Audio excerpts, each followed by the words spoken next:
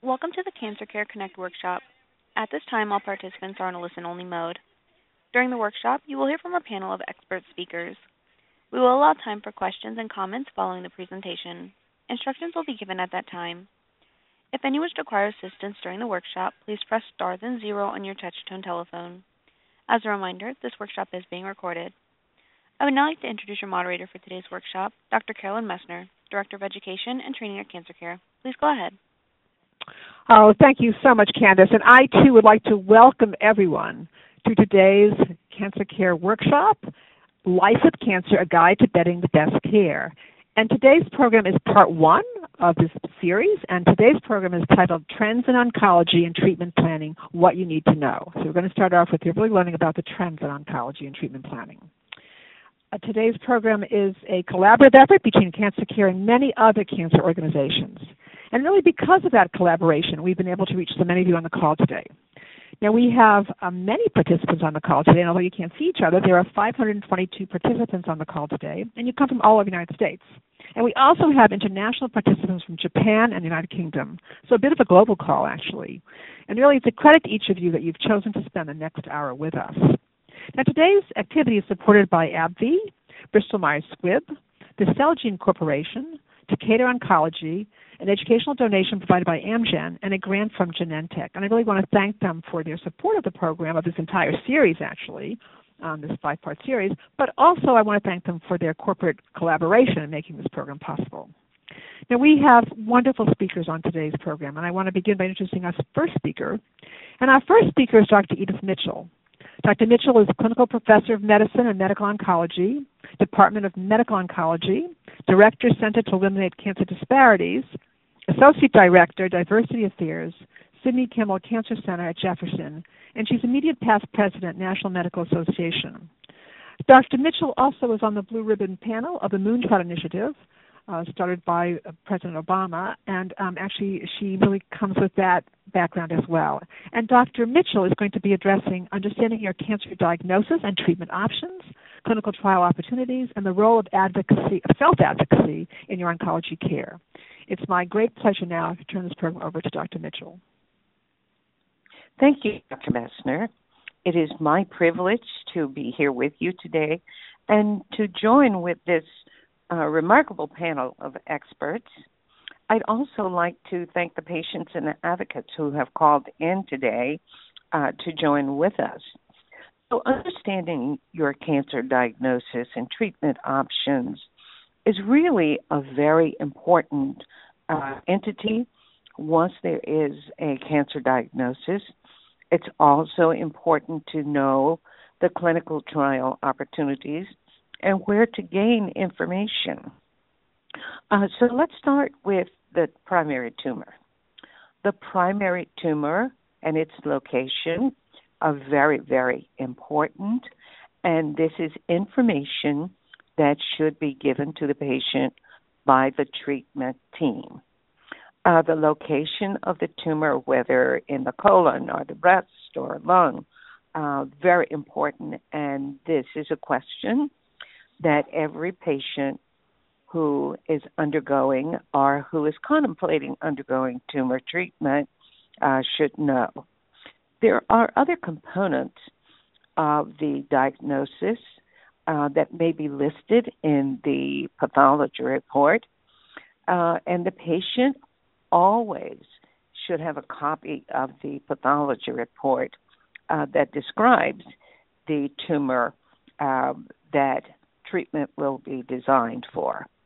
And the questions that patients can ask, for example, is the tumor well differentiated or poorly differentiated?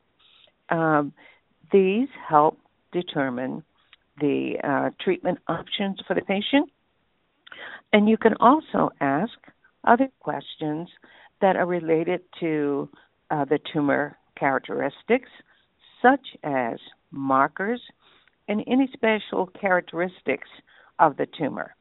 For example, for breast cancer, it would be important to know the answers to whether the receptors on the breast cancer are positive or negative, and those receptors such as estrogen receptors, progesterone receptors, or HER2 receptors. In colon cancer, for example, one might want to know and should know the answers to whether MSI or other markers such as KRAS or BRAF are present. So always ask the treatment team this information if it is not given. The patient would also want to know what is the standard treatment for this stage of tumor, and therefore the staging very important. Staging is frequently listed as stage 1 or stage 2 or stages 3 or 4. So asking the staging of the tumor, and that is whether any evidence of spread of tumor from the primary site, such as lymph nodes or other organ metastases. These are questions that one could ask and one should know the answers to, and therefore know the standard treatment for each stage of the disease and the standard treatment that might be recommended for you. Clinical trials are very, very important because this is how information regarding characteristics of the tumor and its treatment are found, and that's how we have learned to give the best treatment. So clinical trials, patients always ask where can they get information on clinical trials, and I think you should always start with your treating physician and the treatment team, but a good website is clinicaltrials.gov. I caution you about simple Googling of the name of the tumor to find information, because on various websites there can be poor information or misinformation or the wrong information. So I caution you about using multiple websites. Other areas that I think are very important for gaining information, and that is regarding the National Cancer Institute's designated cancer centers. There are 69 cancer centers in the United States, as well as their networks, and consequently a lot of information available. There's also the National Cancer Institute cooperative groups with networks and offices in many locations and in most states throughout the United States. So there are a number of ways that one can get clinical trials information, but I do recommend starting with your treating physician and the physician team and going from there in search of clinical trials. It is very important to have someone share information with you in terms of office visits and listening and helping you collect information. This person could be a family member, a friend.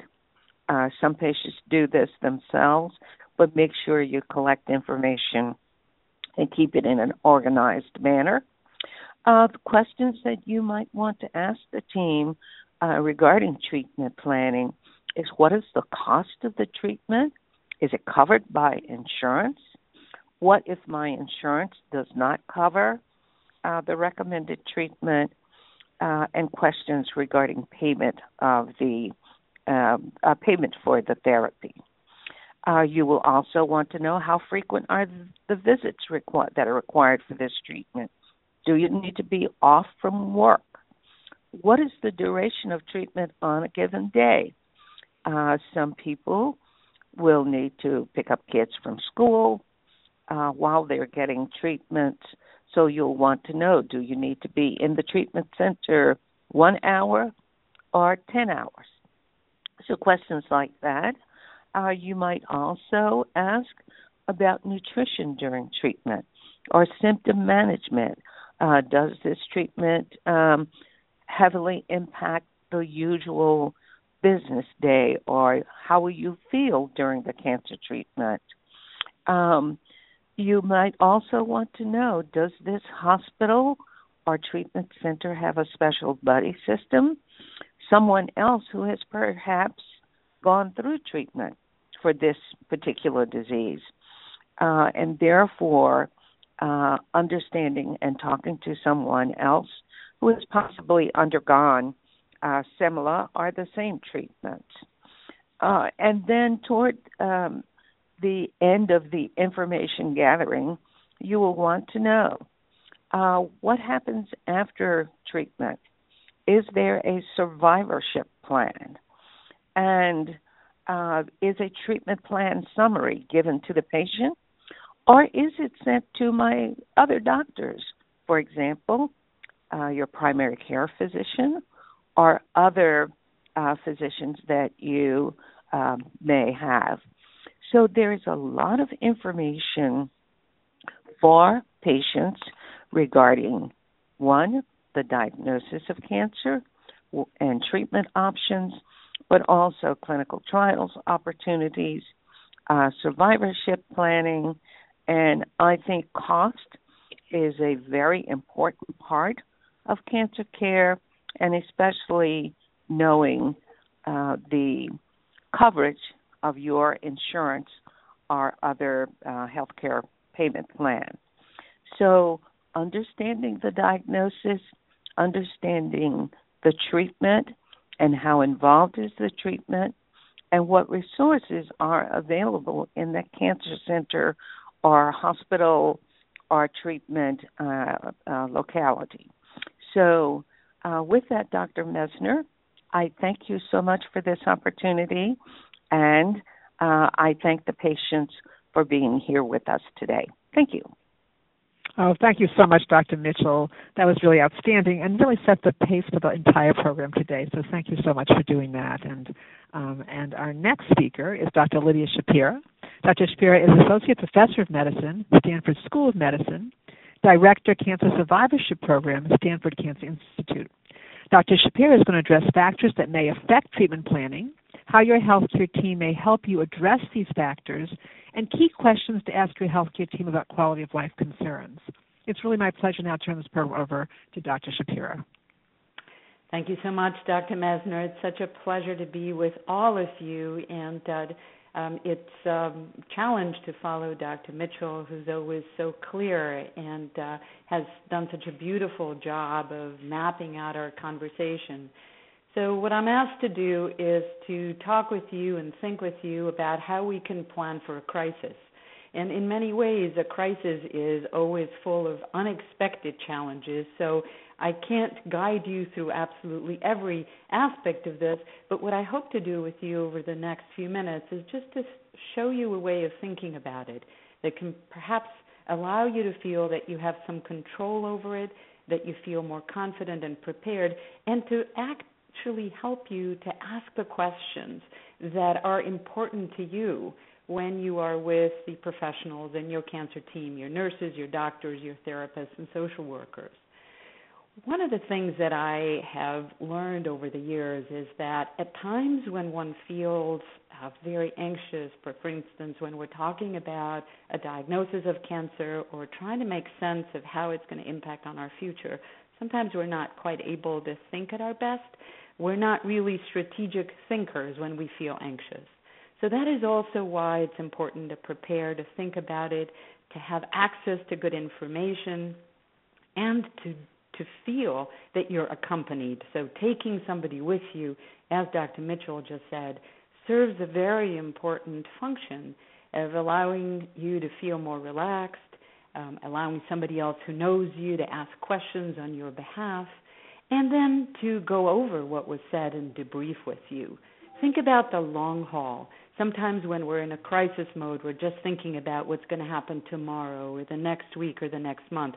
But ask some questions and begin to think about how this experience and your choices are going to impact you, not just a week or a month down the line, but a year or two, and what the impact is going to be on those that are very important to you, usually your family members.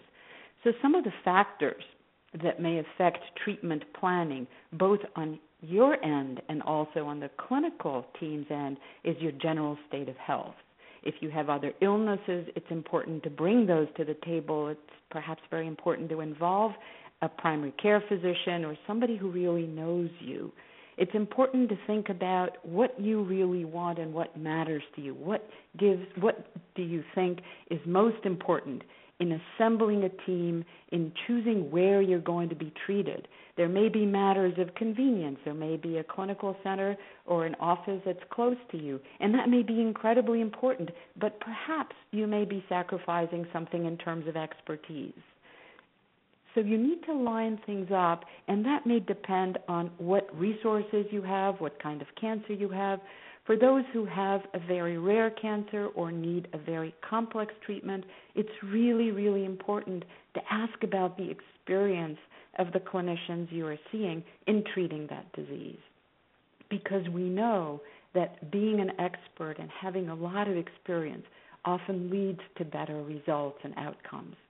So in thinking about factors that may affect treatment and the planning of treatment, think about some of the things that Dr. Mitchell already mentioned. How important is it to you to have access to innovation, perhaps to have access to a new treatment through a trial? Or how important is it for you to be close to home when you're being treated? Who is going to be putting together your treatment team, and who is in that treatment team? You need to find a point person, perhaps to discuss some financial concerns, and perhaps somebody else who may be able to give you the information you need and point you to good resources for information. You need to feel that you have a good rapport with the people who are going to be your partners in treating this cancer. And then one of the other issues I would ask you to think about is, if you need to be hospitalized, where will that be? So putting together all of these ideas, how important is innovation, experience, developing good rapport, having a team, having different people in the care team that you know are the point people to go to with different concerns, perhaps a nurse, a social worker, a financial counselor, in addition to your oncologist, and having access.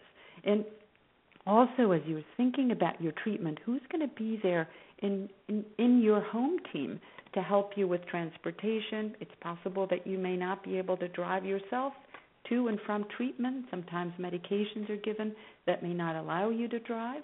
How often will you need to be there? Who will look after the kids when you're not available? And what's going to happen to your job? So these are all the kinds of things that people often think about. And let me just say them in a different way, as a way of helping you perhaps compile a list of things that are important to you that you may want to bring up with your clinicians or with family members. It's important to be organized, and sometimes that means having a list of priorities and then rank ordering them so that you know what comes to the top of that list for you.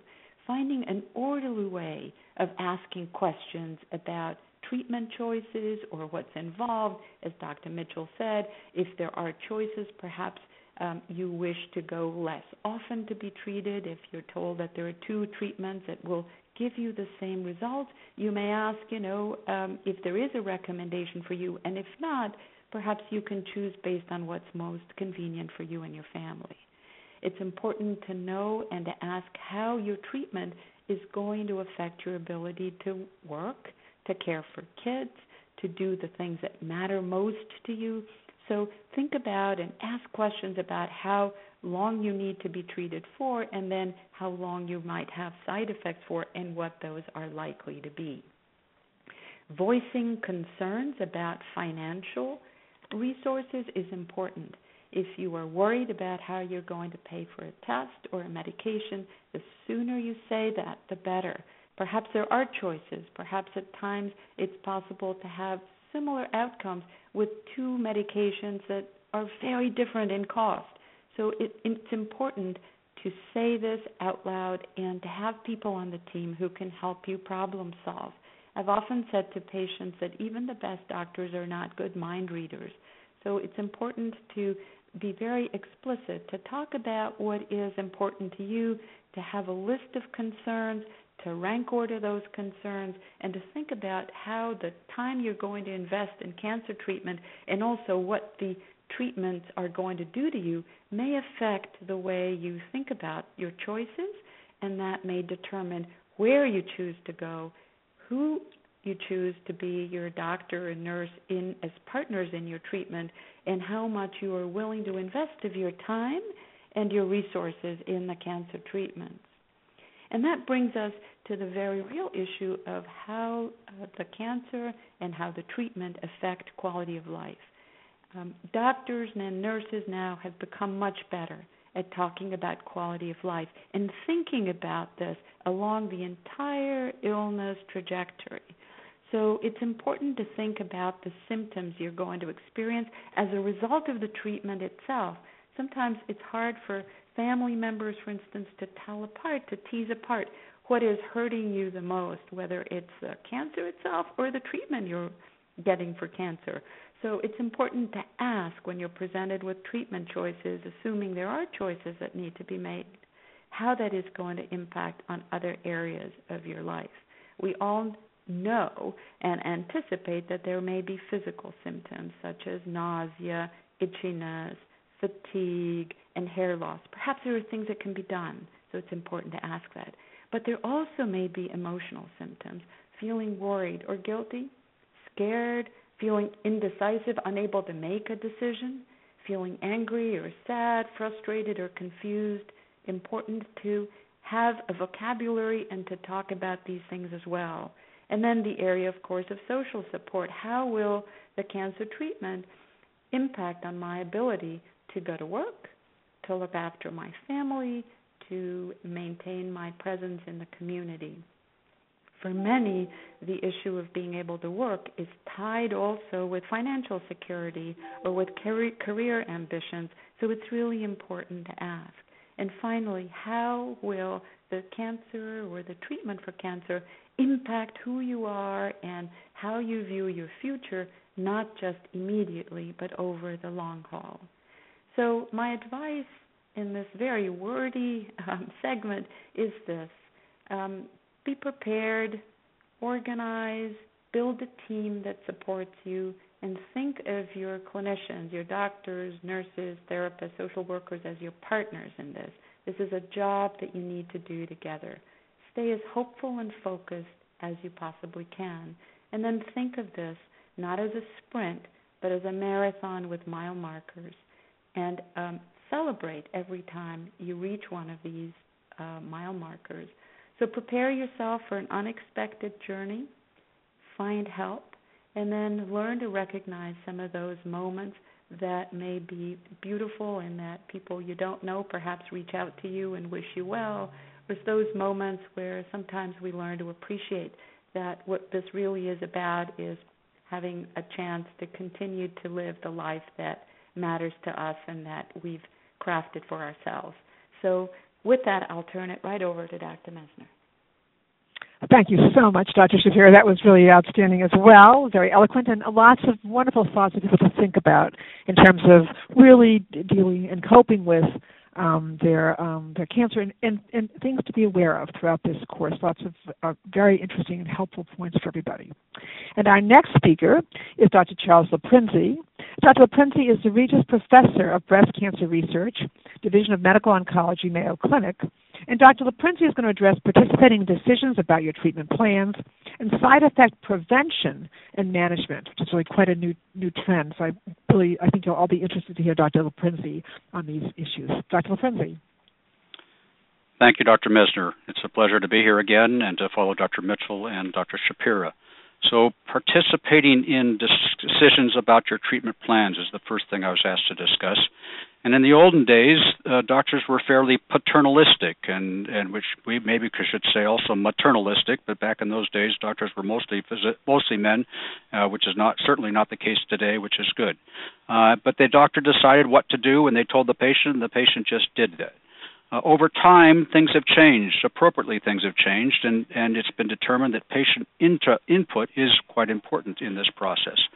Now, some physicians go to the point where they say, I'm going to lay out things, and the patient has to decide what to do.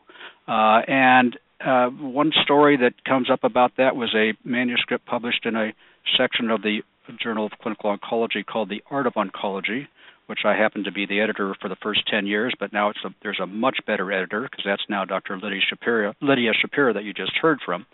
And there was a piece that was written called On the Horns of a Dilemma, and it was a story from a physician about a patient who had a breast cancer and had an advanced breast cancer. It had come back. Unfortunately, the goals at that time were not for cure, but were to try to help the patient do as well as possible for as long as possible. And by that, I define for my patients that those things. There are 4 items to that.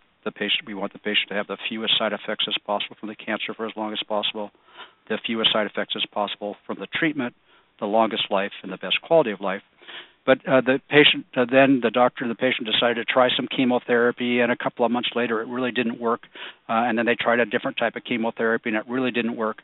And then the patient came back, and the doctor talked to the patient about this third type of chemotherapy, and was very honest with the patient. There's pros and cons and pros and this and that, and asked the patient what they wanted to do. And the patient said, well, I really can't decide. And he said, well, that's fine and dandy. Come back in a few weeks and we can talk about it again. And so the patient came back, and she still said, I can't decide what to do. And he said, come back in a couple of weeks. And he came back again, and the patient still couldn't decide. And then the doctor said, not to decide is to decide, which just so happens to be the saying that was on a poster when I was back in college, and then went on to go on to write more about their situation here. And the paper was accepted, but a little editorial was written basically to say, in that situation, it shouldn't be totally put on the patient. The doctor needs to help and provide advice. The doctor does have influence there. So it really turns into what is a shared decision-making process. And I'll go through a little bit the way I see this, and that is that I lay out the options as I would in my mind as I'm thinking about things, talking about the pros and the cons and the toxicities and the benefits and all those sorts of things.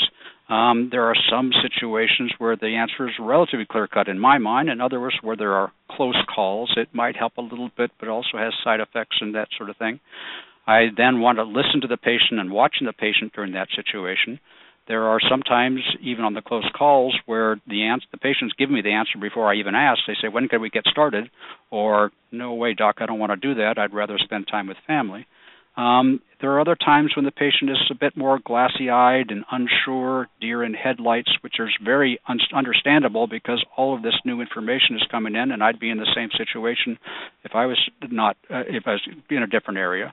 And where in that situation, I try to provide input and talked about the pros and cons. If the patient can't decide at that time, then I help with making a decision. I say, my gut would be to do this sort of therapy unless you really, really don't want to.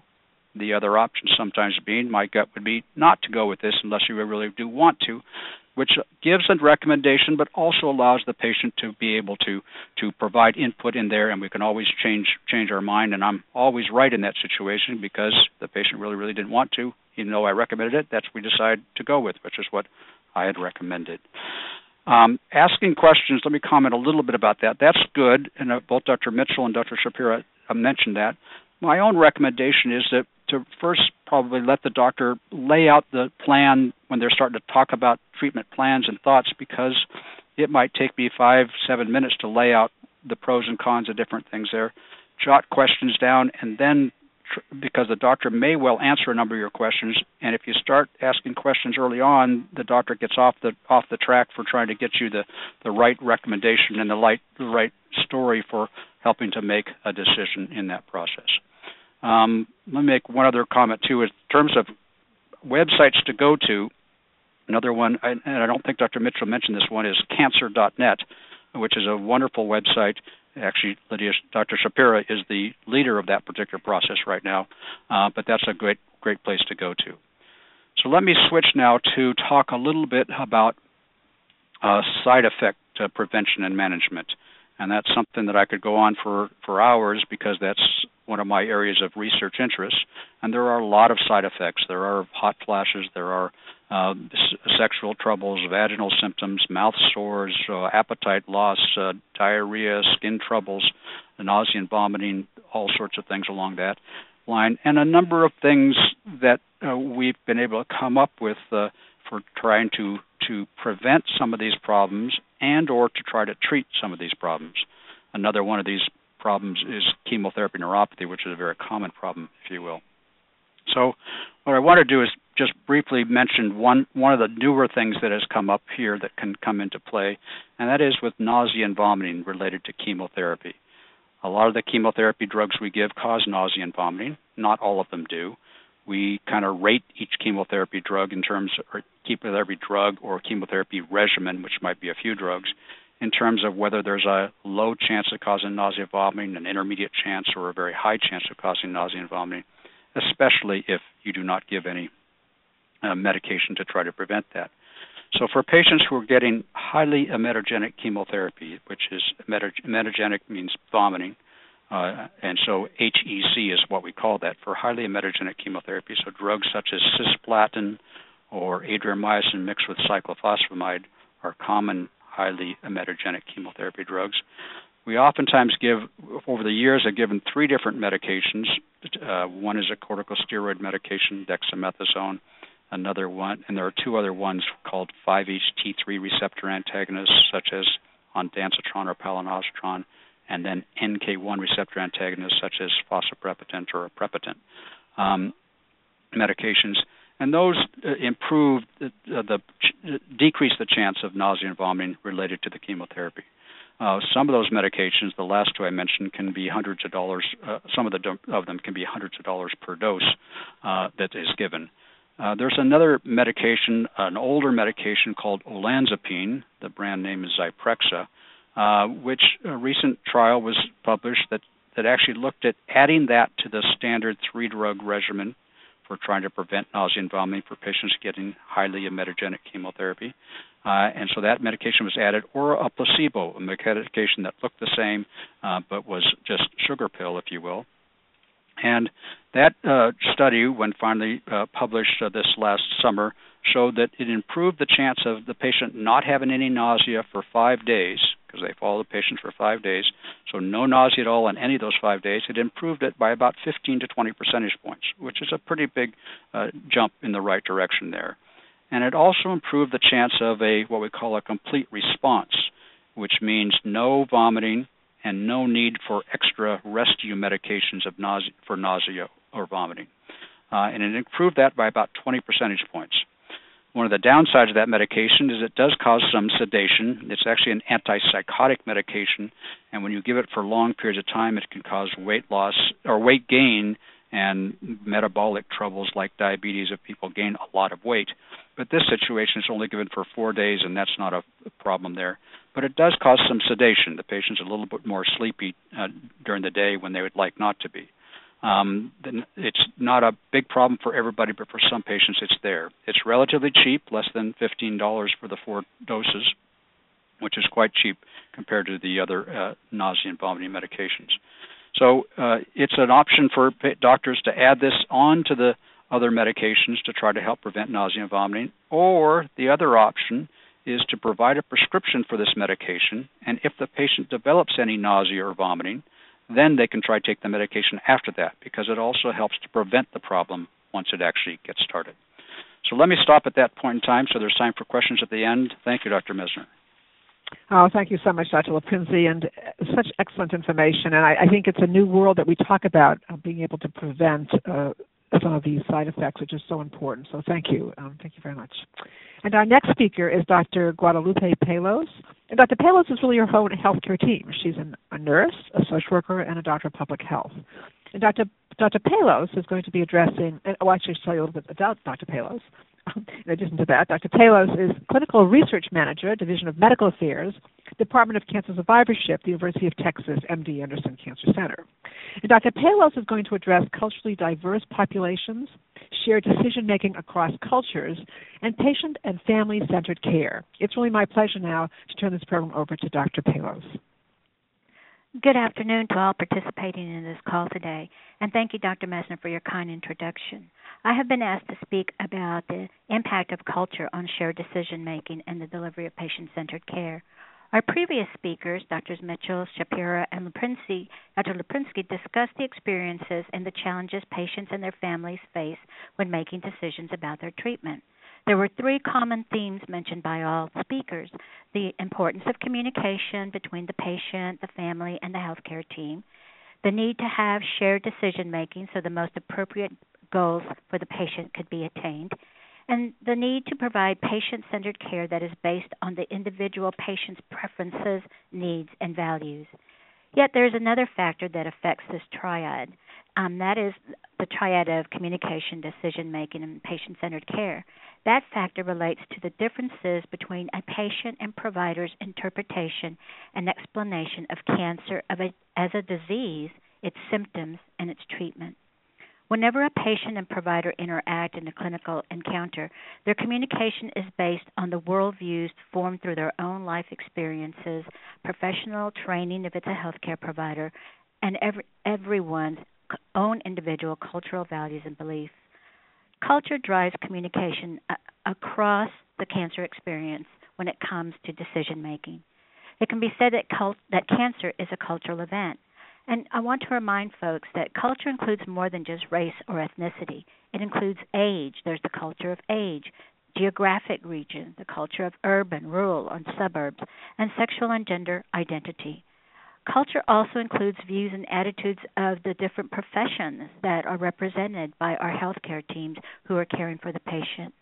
So culture shapes the reality of a person's life, particularly during times of crisis, such as what occurs when one is diagnosed with cancer. Thus, it seems logical to understand how cultural symptoms shape a person's expectations for patient, provider, and family communication about cancer care. However, this area is often overlooked. We're so busy thinking about all the other complex things that we just heard our three wonderful speakers talk about, that culture just kind of gets lost or hidden. It's there. It's like the elephant in the room. We know it affects the communication, the decision-making, and the care that we're going to deliver, but we don't always take the time to really think about how we can deal with it.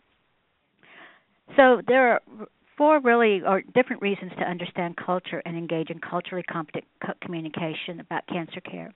First, we know the United States is undergoing tremendous demographic shifts that will impact communication and decision-making related to cancer treatment. One of those most important shifts includes an increase in the globalization of the diversity of America's population, which calls for a need to tailor communication to the person's needs. Second, patients and families often report illness and symptoms that do not fit into biomedical textbook explanations. The concepts of risk and suffering are examples of terms that can be a source of confusion in a patient-provider discussion. There is published evidence suggesting patient-provider communication significantly impacts medical care and treatment outcomes. When barriers to communication exist, it increases the likelihood that a patient will not complete or return for their treatment. Let me give an example of how cultural clashes may occur during a clinical encounter. In our country, our healthcare system is based on a Western biomedical model which values individualism, self-determination, and open disclosure. These values are at times incongruent with family-centered values who value collectivism, family decision-making, and mutual trust based on respect. To achieve optimal intercultural communication about cancer and its treatments, providers must take time to learn about a patient's cultural values. So what steps can be taken to help make appropriate decisions?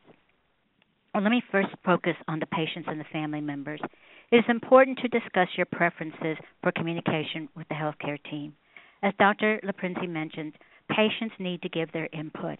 It's important to let the team know what the patient's preferences are for communicating in terms of language learning. For example, do they prefer learning through reading something, hearing it, seeing it, or even teching it with all the new wonderful social media methods that we have. Second, it's important to have the patient inform the team who in the family will be the facilitator of communication. As Dr. Mitchell mentioned, it's not always the husband, child, or sibling. In some cultures, it can be a member of the extended family or someone who is the most educated or speaks and understands English the best. Third, you can ask for family conferences or even which includes interprofessional meetings.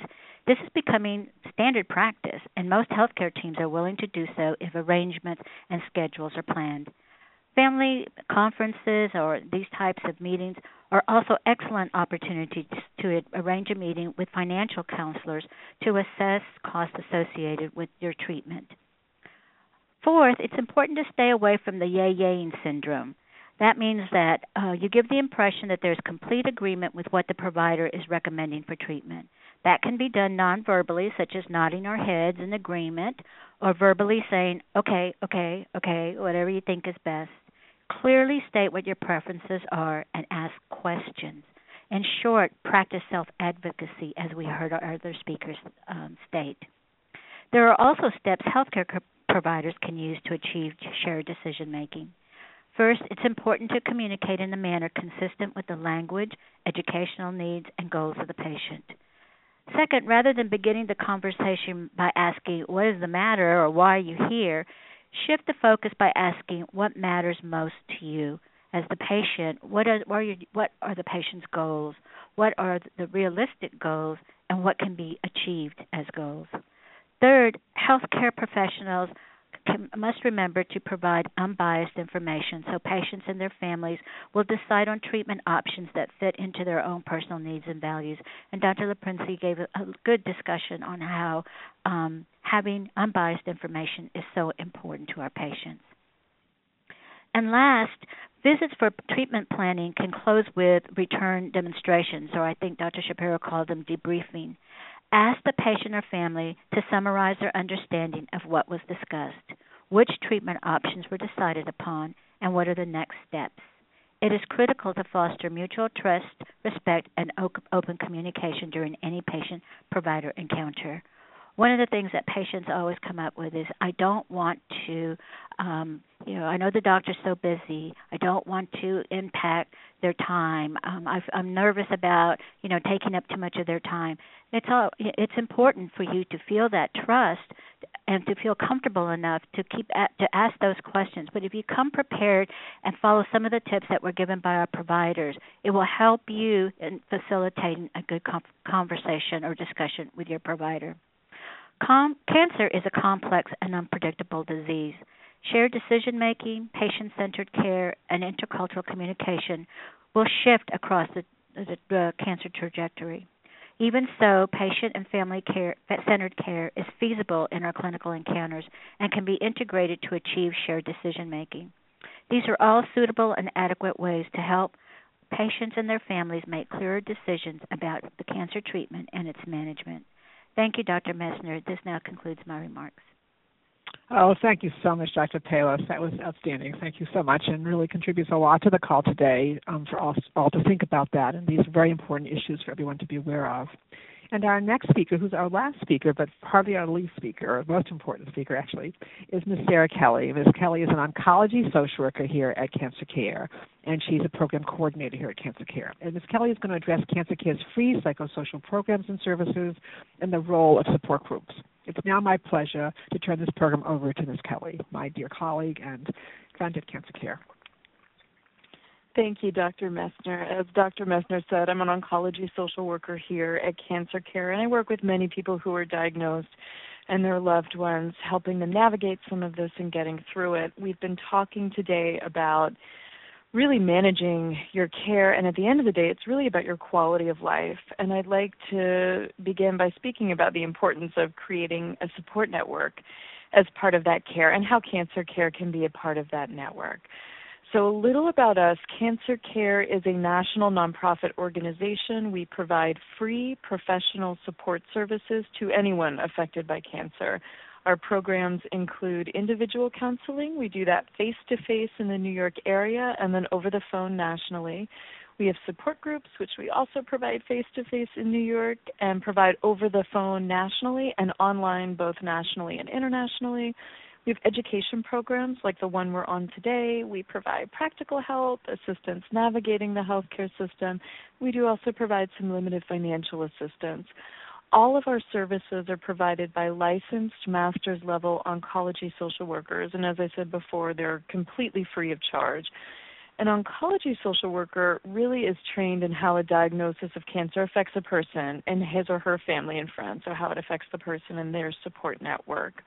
we're also trained to help cancer patients and their supports tackle the problems that accompany the disease. So financial demands, physical changes, social adjustment, and overall psychological impact in care. And really adjusting to and finding ways of coping with the diagnosis in all the areas I just mentioned is an important part of the healing process, and I actually consider it to be an important part of treatment. As you know, cancer affects the whole person, and it also affects the entire family and friends support network. Asking for help, talking about this by either joining a support group or contacting a social worker can be so helpful and is a sign of strength. Dr. Shapiro said earlier, she was talking about the emotional symptoms and being able to talk about that. It's incredibly important, and I want you to know you don't have to do this alone. In joining a support group, you can connect with others who are going through a similar situation or experiencing similar problems.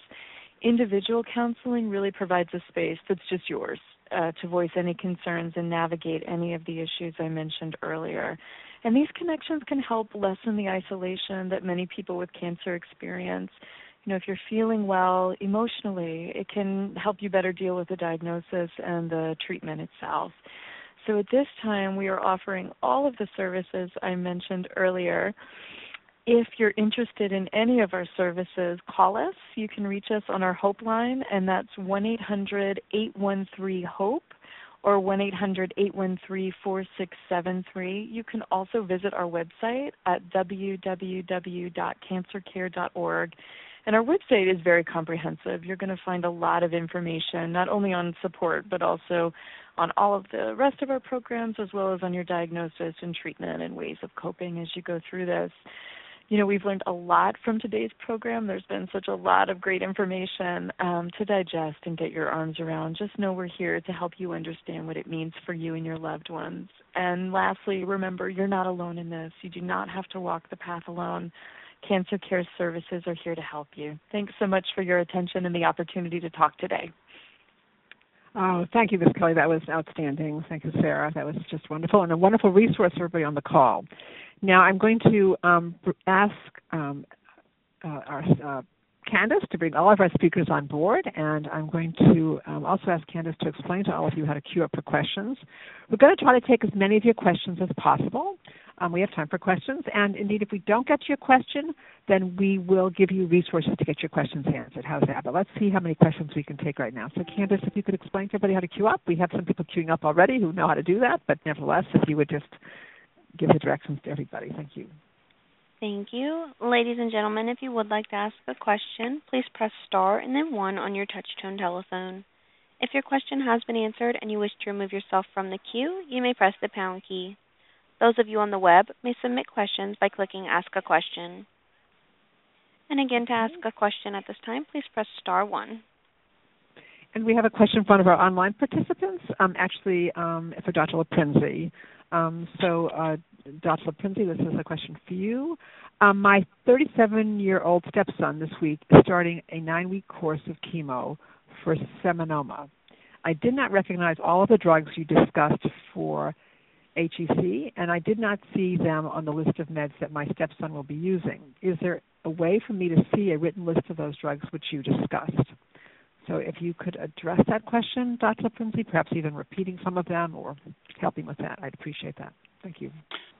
Yes, so seminoma is a type of testicular cancer, and usually that's treated with cisplatin, and that's a drug that does cause a lot of trouble with nausea and vomiting, one of the worst of the single-agent drugs that we give.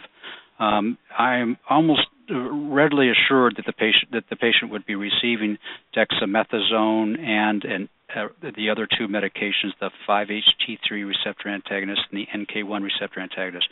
It's almost, I would say, with 98% certainty that he's receiving that. The olanzapine, OLANZAPINE, is the other drug.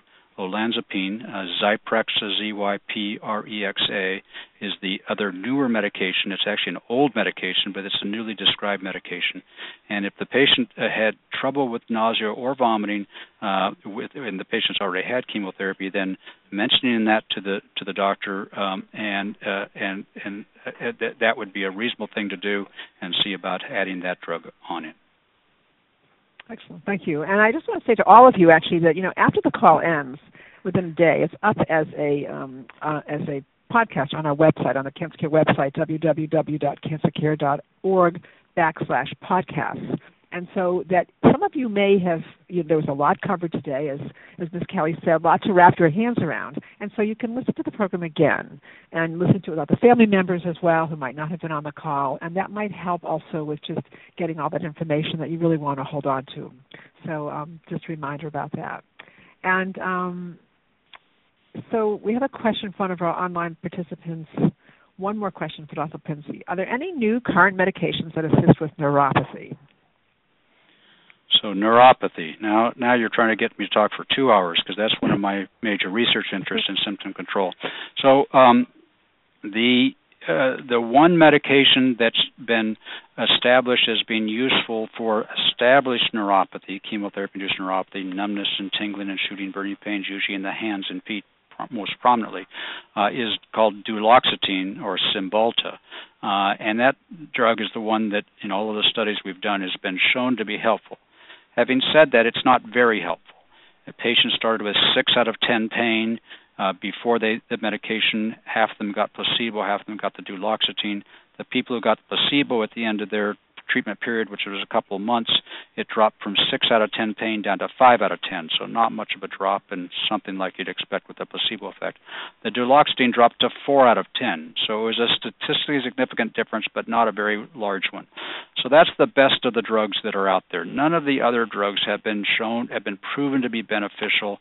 The ones that are used a lot, gabapentinoids, I call them, gabapentin or pregabalin, Neurontin or pregabalin is Lyrica medication.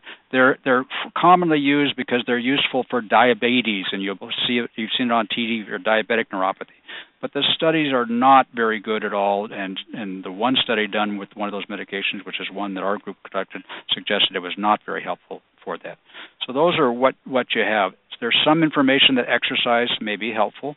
There is something called scrambler therapy, which is an investigational thing which I'm involved with and a couple of others involved with, seem to help some patients with neuropathy. We haven't proven it yet, but that's something that could be found on the web. And if a person's willing to try something, it can be clinically available at a few different places. Scrambler therapy, SCRAMBLER.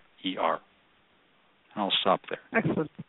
Thank you very much, Dr. Lipinski. And we have a question actually for both so Dr. Shapira and Dr. Palos, and it's about survivorship clinics. So 2 of your speakers today are affiliated with Departments of Cancer Survivorship. Is that a new type of department in medical care? Please briefly discuss. So I'm going to ask Dr. Shapira, do you want to go first, and then Dr.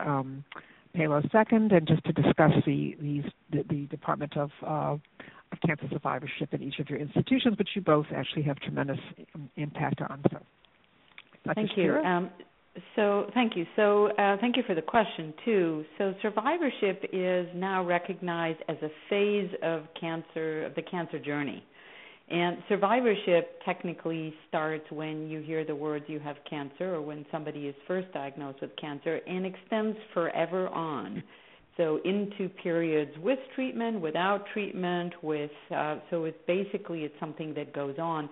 And for some people, there is hopefully a very great path forward, and for others it may include periods of treatment, periods of fearing there may be a cancer recurrence. So all of that is called survivorship.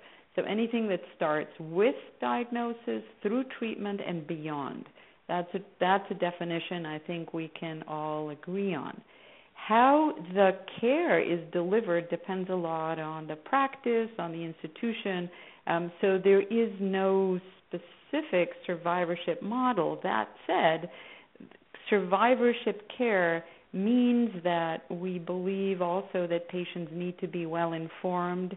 So what was mentioned earlier is the need to have a summary, a care plan, and some mechanism really for coordinating care, both during and beyond cancer treatment with all the other physicians or clinicians who are involved in a patient's care, including a family physician or primary care physician for adults. Excellent. Thank you. And Dr. Palos, did you want to comment as well? So certainly, let me just follow up Dr. Shapiro's, and then also thank the person for asking that question about survivorship care. Survivorship care is really increasing, and it seems like it's becoming the new subspecialty. It's where cancer prevention was like 20, 30 years ago. There is a difference, though, in the definition of survivorship care depending on what setting you are using it on. The NCI and some of the other groups use the definition that Dr. Shapiro put out about it starting at the beginning and then continuing on. But when we're talking about delivery of care in survivorship clinics, such as in our clinics here, we have eligibility criteria for each of our survivors depending on what specific type of cancer they may have. And some of that would include how many years they've gone past their final treatment, that curative treatment that they received. It would also be based on how many years they have of no evidence of disease. So they're very specific, and those algorithms for the eligibility and some of the other care are available on the website. You can just Google MD Anderson algorithms. The thing that's really interesting and very helpful about survivorship care is that when you come to the clinics, the care that you're getting is very specialized. It not only includes surveillance, which most survivors will receive when they go for regular follow-up, but it also includes talking about screening, health risk reduction, health promotion, talks about the late effects that we heard about from Dr. Lipinski that can continue after the treatment has stopped. So it's a very specialized, systematic way of looking at the whole experience of survivorship, and it follows the Institute of Medicine's domains. And you can also go on the website and look at Institute of Medicine survivorship. So I believe we're seeing more of that. There's a very much of an increased interest because of regulations that are coming about that everyone should receive a survivorship care plan. There's treatment summaries or a summary of everything that the patient has gone through. So when you visit your physicians, whether it be your primary care physician, your oncologist, you might ask some questions and ask what their views are about that. We are now working more with community docs to let them become more aware of survivorship care plans, treatment summaries, and what the concept of survivorship is. So there's lots of information on there. Just be careful about what you Google when you Google what you read, but it's an exciting area. Thank you. And actually, Ms. Kelly, do you want to comment on the survivorship support groups that we have here at Cancer Care and just the services that we offer both in groups and individually as well? Absolutely. So, I think it's a really important thing to have a survivorship care plan, but also be able to provide support in terms of survivorship. I think often patients, the treatment may have ended, and yet they're still feeling the effects of it. So being able to have a space to talk about it is important, and also with their medical team to be able to know that the team is still there and they're still cared for, and that there's a set plan for them, so they don't feel like they've been through all of this and then all of a sudden are just left out there. So all of those things are important, and we have groups that for post-treatment that are online, and also we're going to be starting soon a face-to-face. Excellent. Thank you. And we have one last late-breaking question, an important one particularly in this era now. And this question I'm going to ask if Dr. Shapiro would start with it, but I'm probably going to ask then Dr. Palos and actually Ms. Kelly also to comment on this. It's an important issue. And so the question is, I have some clients who don't have their family or relatives and mild cognitive impairment. This is a call coming from one of our international participants on the call, but it is relevant to everybody on the call. If they are diagnosed with cancer, how healthcare professionals help them decide treatment planning? So, Dr. Shapiro, could you start with this one? Sure. So this is not the kind of question that one can answer quickly, and it shows the incredible complexity and the richness of really providing care in real time. So I thank the caller for that question. In fact, at a meeting in June coming up at the Multinational Association of Supportive Care in Cancer, we're going to have a workshop that is going to address exactly this, because it is a matter of concern, with or without family members. The idea that with advancing age, sometimes our ability to make decisions is impaired. Perhaps the patient herself, even though in our culture we so much respect the patient's autonomy, the patient is sort of tinkering right there between really having the capacity to decide and not. So even though this person has lived a long time, at the moment of crisis, he or she may really not be able to give a fully informed decision, and then matters get very complicated, as the caller has just told us, when there's nobody there who says, this is my mom, and, we know what she would have wanted, and who steps up and is both authorized and competent and caring to help decide this. So those situations can be enormously complex, and in a very short period of time, my answer would be, and has been clinically when I've faced these situations, to try to very, very hard to bring somebody in from the patient's life who was a trusted figure, who understood how that person thought about other problems, how that person made decision, what she or he valued most, and then include members of the patient's professional life, maybe a geriatrician, a primary care physician, a psychiatrist, a social worker, somebody who might also have been able to, who may be able to provide a perspective based on what that person would have wanted for him or herself at a time when they had the ability to think. So quick answer is these kinds of decisions need a team, and hopefully somebody who can really advocate for the patient, and well-meaning, caring patient healthcare professionals who recognize that the stakes are high and they may need to come up with something that would best conform to what that person would have wanted if he or she could really have spoken for himself. Excellent. Thank you. And Dr. Palos, did you want to add to that? Just quickly add that this is a true dilemma for everyone involved, the team, the patient, and if there are any family members or any members of a support system, it's also difficult at that point. But I think it really emphasizes something. It emphasizes the need to plan and document what some of those preferences will be ahead of time. And I think that's one of the hardest things for people to realize, that when we do get to that point where it's a crisis, then everyone's like, I don't know, I don't care.